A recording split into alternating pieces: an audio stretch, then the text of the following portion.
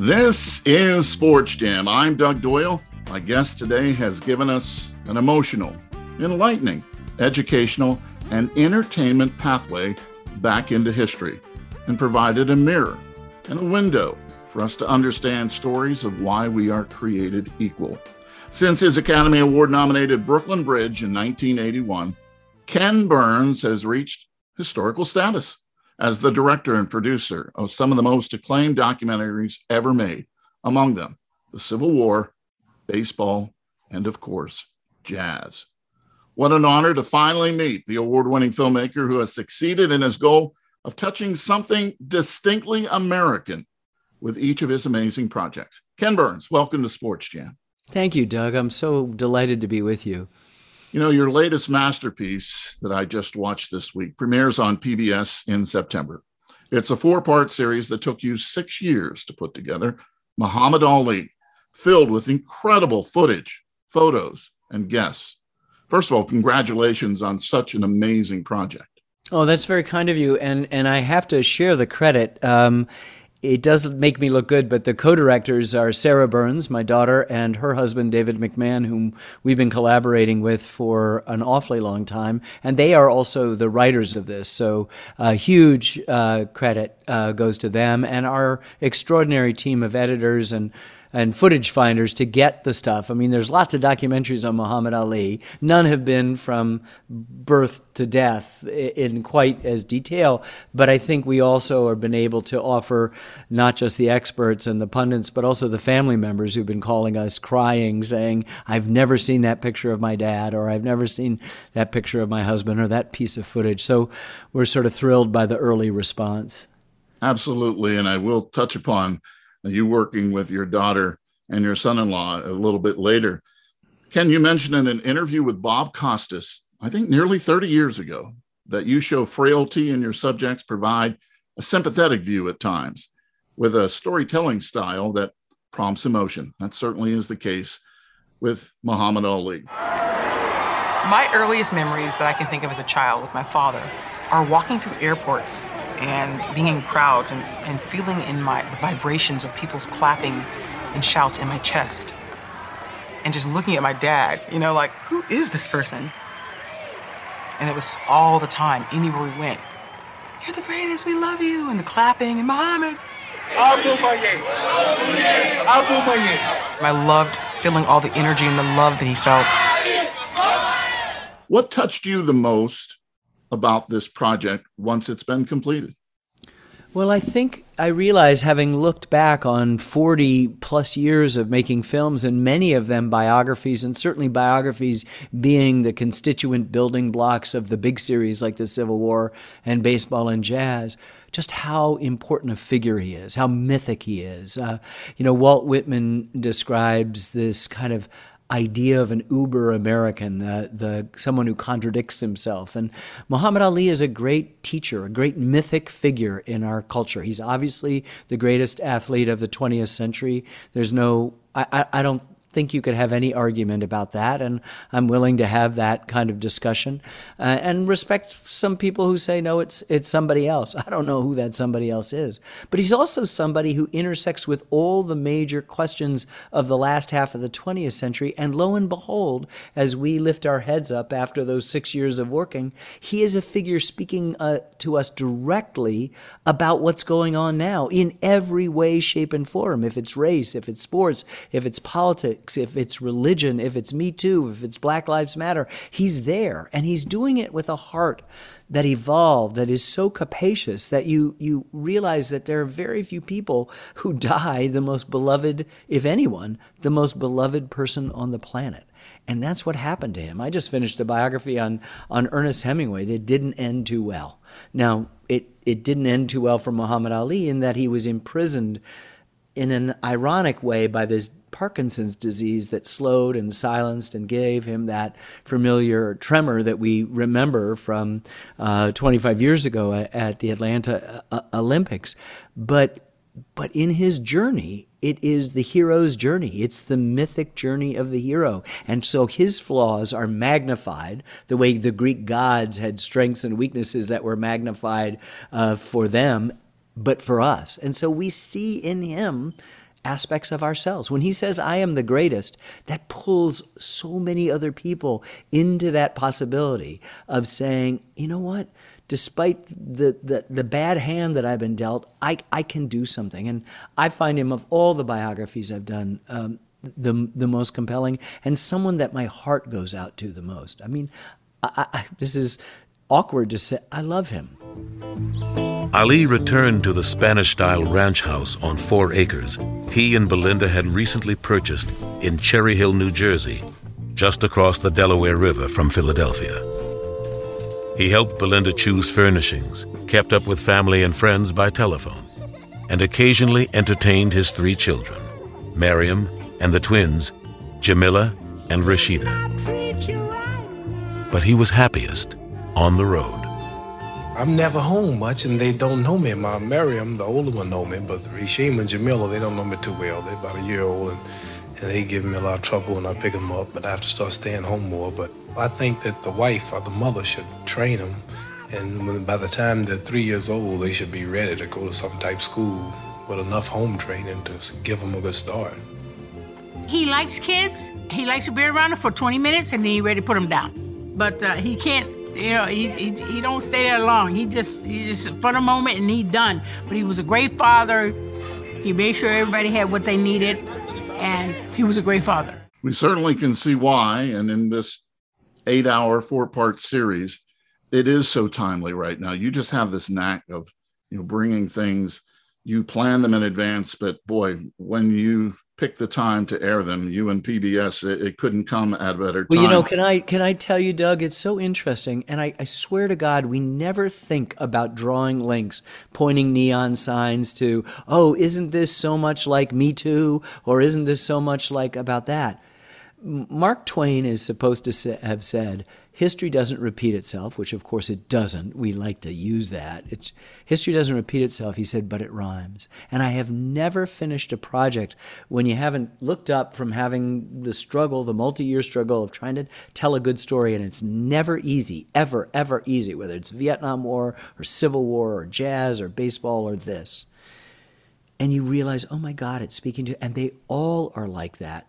But none sort of contains the contradictions, the controversy, the undertow, the majesty that the story of Muhammad Ali does. If you're looking for a Valentine to him, you're not going to find it. This guy is a womanizer. This guy treats his opponents, and particularly his main rival, Joe Frazier, using the Jim Crow language of the South in which he was raised.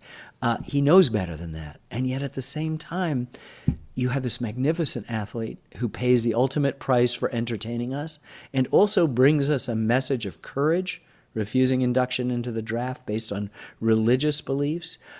He scares us, he thrills us, he frustrates us, he ennobles us, and it isn't just Americans. He's a world figure, and that's why I've called him mythic. I just think he's so much larger than life, and then therefore he becomes a great teacher for the rest of us. The name itself, Muhammad Ali, what struck me in watching this 4-part series is how many years it took for newspapers, mainstream media, broadcasters, to even his opponents in the ring, to stop calling him Cassius Clay. Cassius Clay. They kept referring to him as Cassius and not recognizing him as Muhammad Ali. What are your thoughts on that? Well, I think for the African-American experience in the United States, which is a 402-year-old struggle, right? I mean, this isn't George Floyd and Rodney King and Emmett Till, stuff that's happened in the last 70 years. This has been going on for 402 years. And so it's really a struggle for recognition, to be heard. And so here you have a man who makes a decision on his own to join a religious sect that, is imperfect and in many ways very dangerous. But he's done that, and he's changed his name. He's been given a new name by the head of that sect, Elijah Muhammad, and nobody wants to follow it. And in some ways, the whole second episode of our series is called "What's My Name?" The first is the greatest. That's obvious. There's this kid from Louisville who, he's barely put on a pair of boxing gloves, and he's already declared himself the greatest. And the chutzpah and the nerve and the energy and the wonderfulness of it, the improbability of it is great. But the second one is, please, this is who I am. Why can't you do this? And whether it's an Illinois State Athletic Commission or it's an opponent, they're razzing, and he's asking to be heard. And that's it. All of us are asking to be heard. And it's particularly difficult in the African American community because they have had the peculiar experience of being unfree in a supposedly free land. And that's what makes it's so interesting that the African American contribution is so great in the history of the United States, disproportionate to the percentage of their population, because, nobody has to, the genius of America is improvisation, right? Living free life. Nobody has to improvise more than somebody who is actually not free in a free land. And so all of my work begins to touch on that, because if you're interested in America, it's all intertwined. And I think Ali is a fascinating way in which, in the middle of the civil rights movement, which is about integration, he's about separation, right? But yet he is the most integrated and accepting of people. And, he's a loving man and father, and yet he's unfaithful to his wives. He's, this, perfect specimen of an athlete who, descends to sort of really harmful language about particularly Joe Frazier, but other people, Terrell, he was always belittling his opponent. Even Foreman, it's just great footage of him saying to, Terrell, in the ring, what's my name? What's my name? What's my name? And this is hugely important. And you begin to understand that this is a whole man trying to express. And does he make mistakes? Yes, we all do. And does he have flaws? Yes, we all do. And are you, can you cancel him? I suppose so. But there's too much that we would lose of the athletic beauty and grace of the sacrifice of that life, of the principle that he stood up for with his religious beliefs, for the message of love that he eventually brought to the entire world. I can't dispose of people, and I don't think we can, because then nobody survives. Nobody survives. Nobody's perfect. And I think this proves to the public and all of the doubters out there that Ernie Terrell has no class whatsoever, and you cannot compare him even in my I don't think you have to say that, really. The man fought a courageous fight. You would say everything if I lost, especially you. Now I won, and let me have my say. Terrell, I proved that he wasn't nothing. All right. Joke calling him a champion. And you better pronounce my name right from now on. I'm tired of talking. All right, the champ is diet. Muhammad, come here. Let me congratulate you. Joe Louis tonight said you're a great fighter. I don't need Joe Louis to tell me I'm a great fighter. I've been telling you for the last 6 years. We learn so much in Ken Burns documentaries and in Muhammad Ali. When he is first training with Archie Moore, it didn't last long before he went to Angelo Dundee. I started liking his training methods to Mr. Miyagi in The Karate Kid. Exactly. Right? There's something so impossible. We have the great boxer, heavyweight champion, Michael Bent, who's kind of the guy who, when we start fights, he's our inside man telling us what's going on. He's taking apart. He's a wonderful guide for all of us, particularly those of us who aren't really drawn to boxing, except when it's somebody extraordinary. I don't know how it is. I don't really like boxing, but I made 2 films about boxing, one on Jack Johnson, the first African-American heavyweight, and now on Muhammad Ali with Sarah and Dave. But Michael's there to do it, and everything that he's doing is wrong. Like, you don't lean back, right, to miss a point. You duck, right? And he's not doing any of that, and he's dancing, and he's doing the rope-a-dope at different times, and he's always adjusting and stuff. And so there's a kind of exquisite beauty to watching his intelligence. This is a brutal sport, a physically brutal sport that he brought this heart and this mind to. Now, obviously, other boxers have to bring their heart. You have to want to beat your opponent. You have to want it really bad. And you can actually see, as Bent helps us understand, and our eyes show us that in the first Frazier fight, Frazier wanted it more. And it's very clear. But you see in Ali this exquisite way of trying to understand the dimensions of it. And I think no more so than in the Terrell fight, when he's sick of people saying you're Cassius Clay. And so he's just saying, he's punching. He's really one of the great fights. He's just dominating the whole thing. And he's just saying, what's my name? What's my name? And he's just asking to be respected as a man. And in the very beginning of our film, in the intro, he has this passionate statement that he makes from Deer Lake about how saying, I'm the guy who I'm the black guy who got up in your white television, in your white satellites, in your white this, and your white that, and I still stayed true to my people and who I was. I got rich, and I didn't leave anybody behind. And that's a huge part of who he is. So when he's exonerated by the Supreme Court and has every reason to rejoice, he's saying, no, people are having a tough time. There's, stuff is happening to the Rodney Kings of that day. People are losing their jobs. Justice isn't there. Yes, this was a momentary victory for me, but let's just remember that the struggle is much bigger than that. And that's true for everyone on the planet. We can always bend toward a more perfect union, as our Constitution puts it in the preamble. You had to struggle when you were 11 years old when you lost your mom, and you became a voracious reader. And obviously, you have passed along your skills to your daughter, Sarah. But who taught you the importance of reading? You're always bringing up poets and great quotes. Where did that start for you? Doug, I've been so fortunate. I've had so many mentors and teachers, beginning with my father and my mother. My mother was sick for almost a decade. That is an incredible teacher. She was incredibly brave and lived far longer than even her doctors predicted, but it was a devastating childhood for my younger brother, Rick, and me. And my father didn't do too well with it afterwards either. But I got my love of film from him, who cried once at a movie he let me stay up and watch. I had a teacher who reminded me that there is as much drama in what is and what was than anything that the human imagination. So this idea of being a filmmaker didn't necessarily have to be Alfred Hitchcock or John Ford. Or Steven Spielberg. I could be documentary. And I had always had this love of history, of just reading, and untrained. I didn't take history courses except when they made you take it. And the last course I took in history in college was Russian history. So go figure.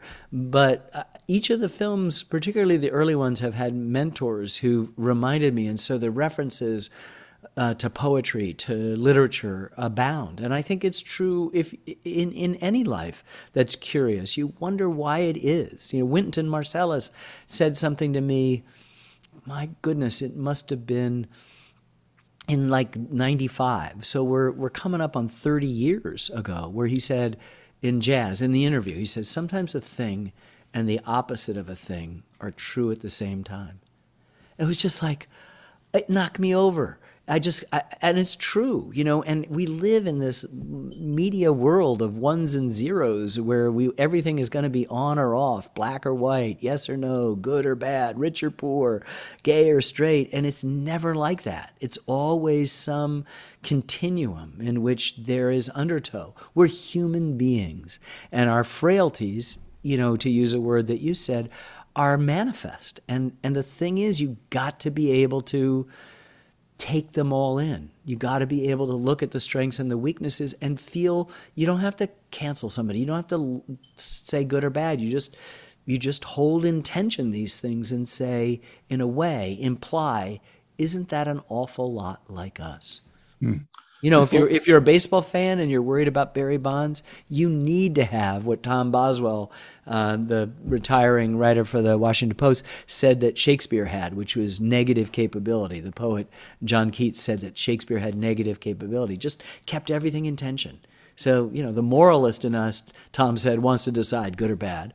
But how can you do that? Because you'd lose the people that are closest to you and yourself.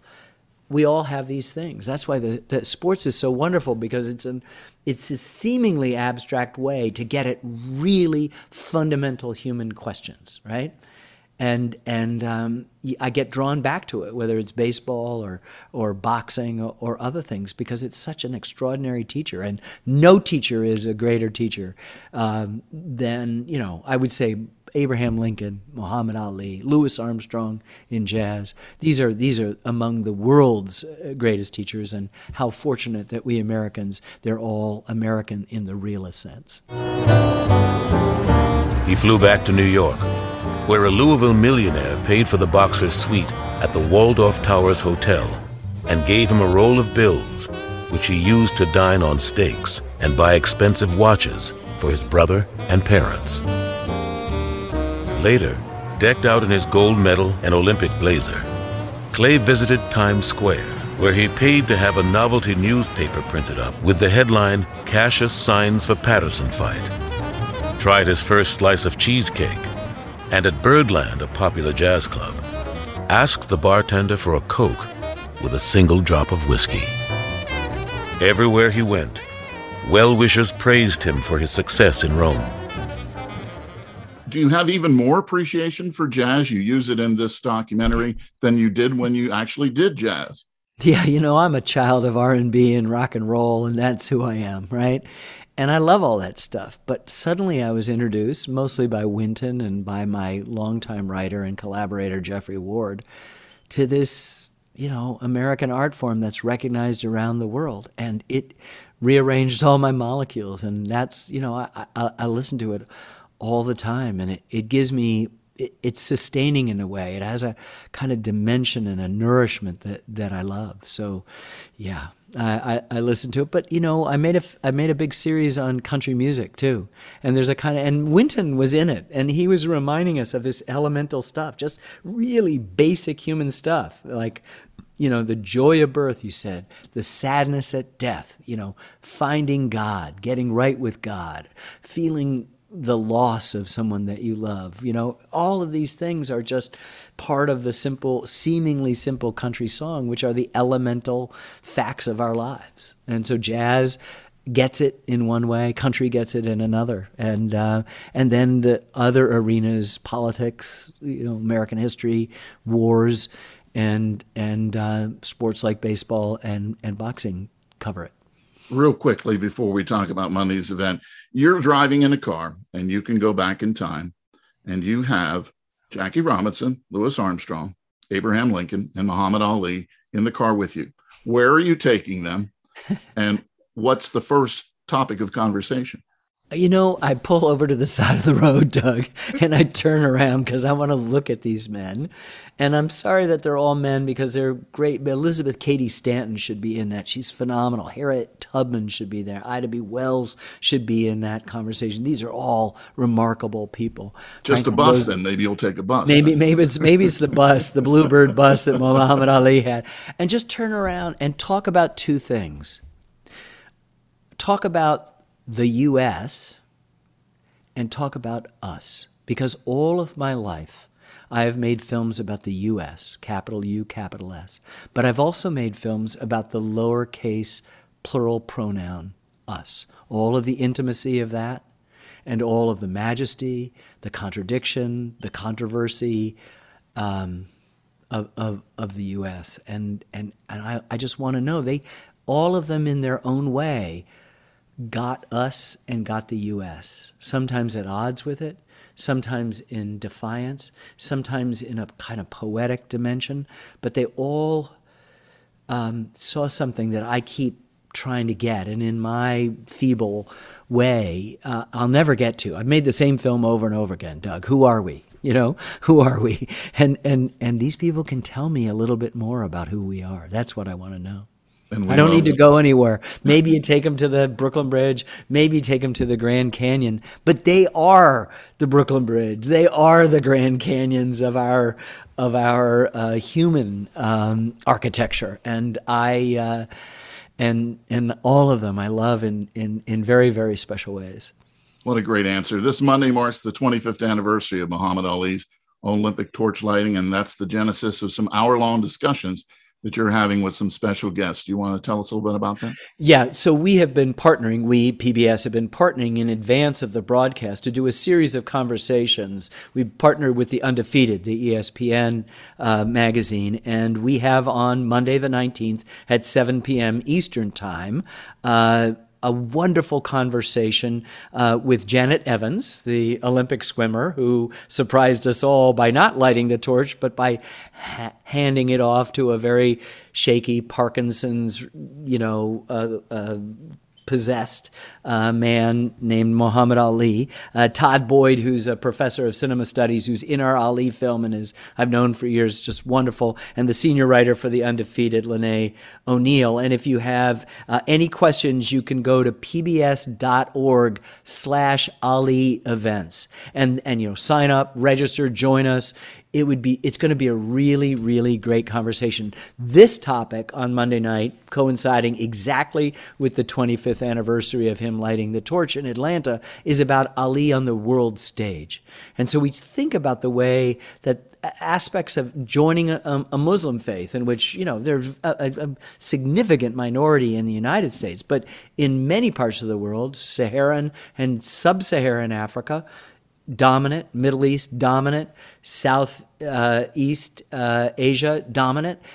So you've got one of the world's big, great religions, which we Americans almost purposefully and intentionally distort and certainly don't try to understand. And he becomes the person who does that. He also puts Africa on the map by fighting George Foreman in Kinshasa, Zaire, in the rumble in the jungle. And all of a sudden the identification, not just with Muslims and with African Americans, but with Africans around the world becomes significant. So understanding how he moves from this kid who has these crazy sets of skills, boxing in Louisville, Kentucky, to being the most beloved man on our planet, that is a journey I will take and retake with these extraordinary people, Janet and Todd and Lene, and hopefully I can add a couple of things to it.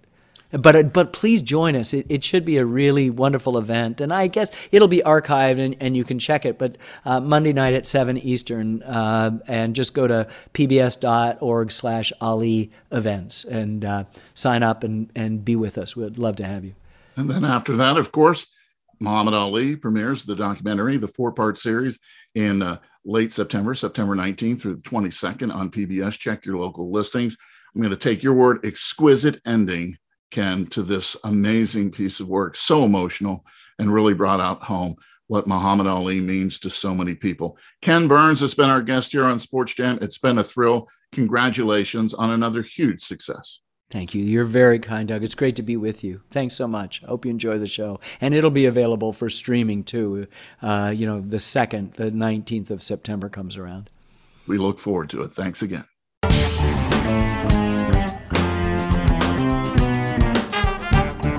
Sports Jam is a WBGO Studios production. You can check out all the shows by going to wbgo.org/sportsjam. Or find Sports Jam with Doug Doyle on the NPR list of podcasts and on iTunes. Special thanks going out to PBS for allowing us to use the clips during this interview. Until our next Sports Jam session, I'll see you at the game.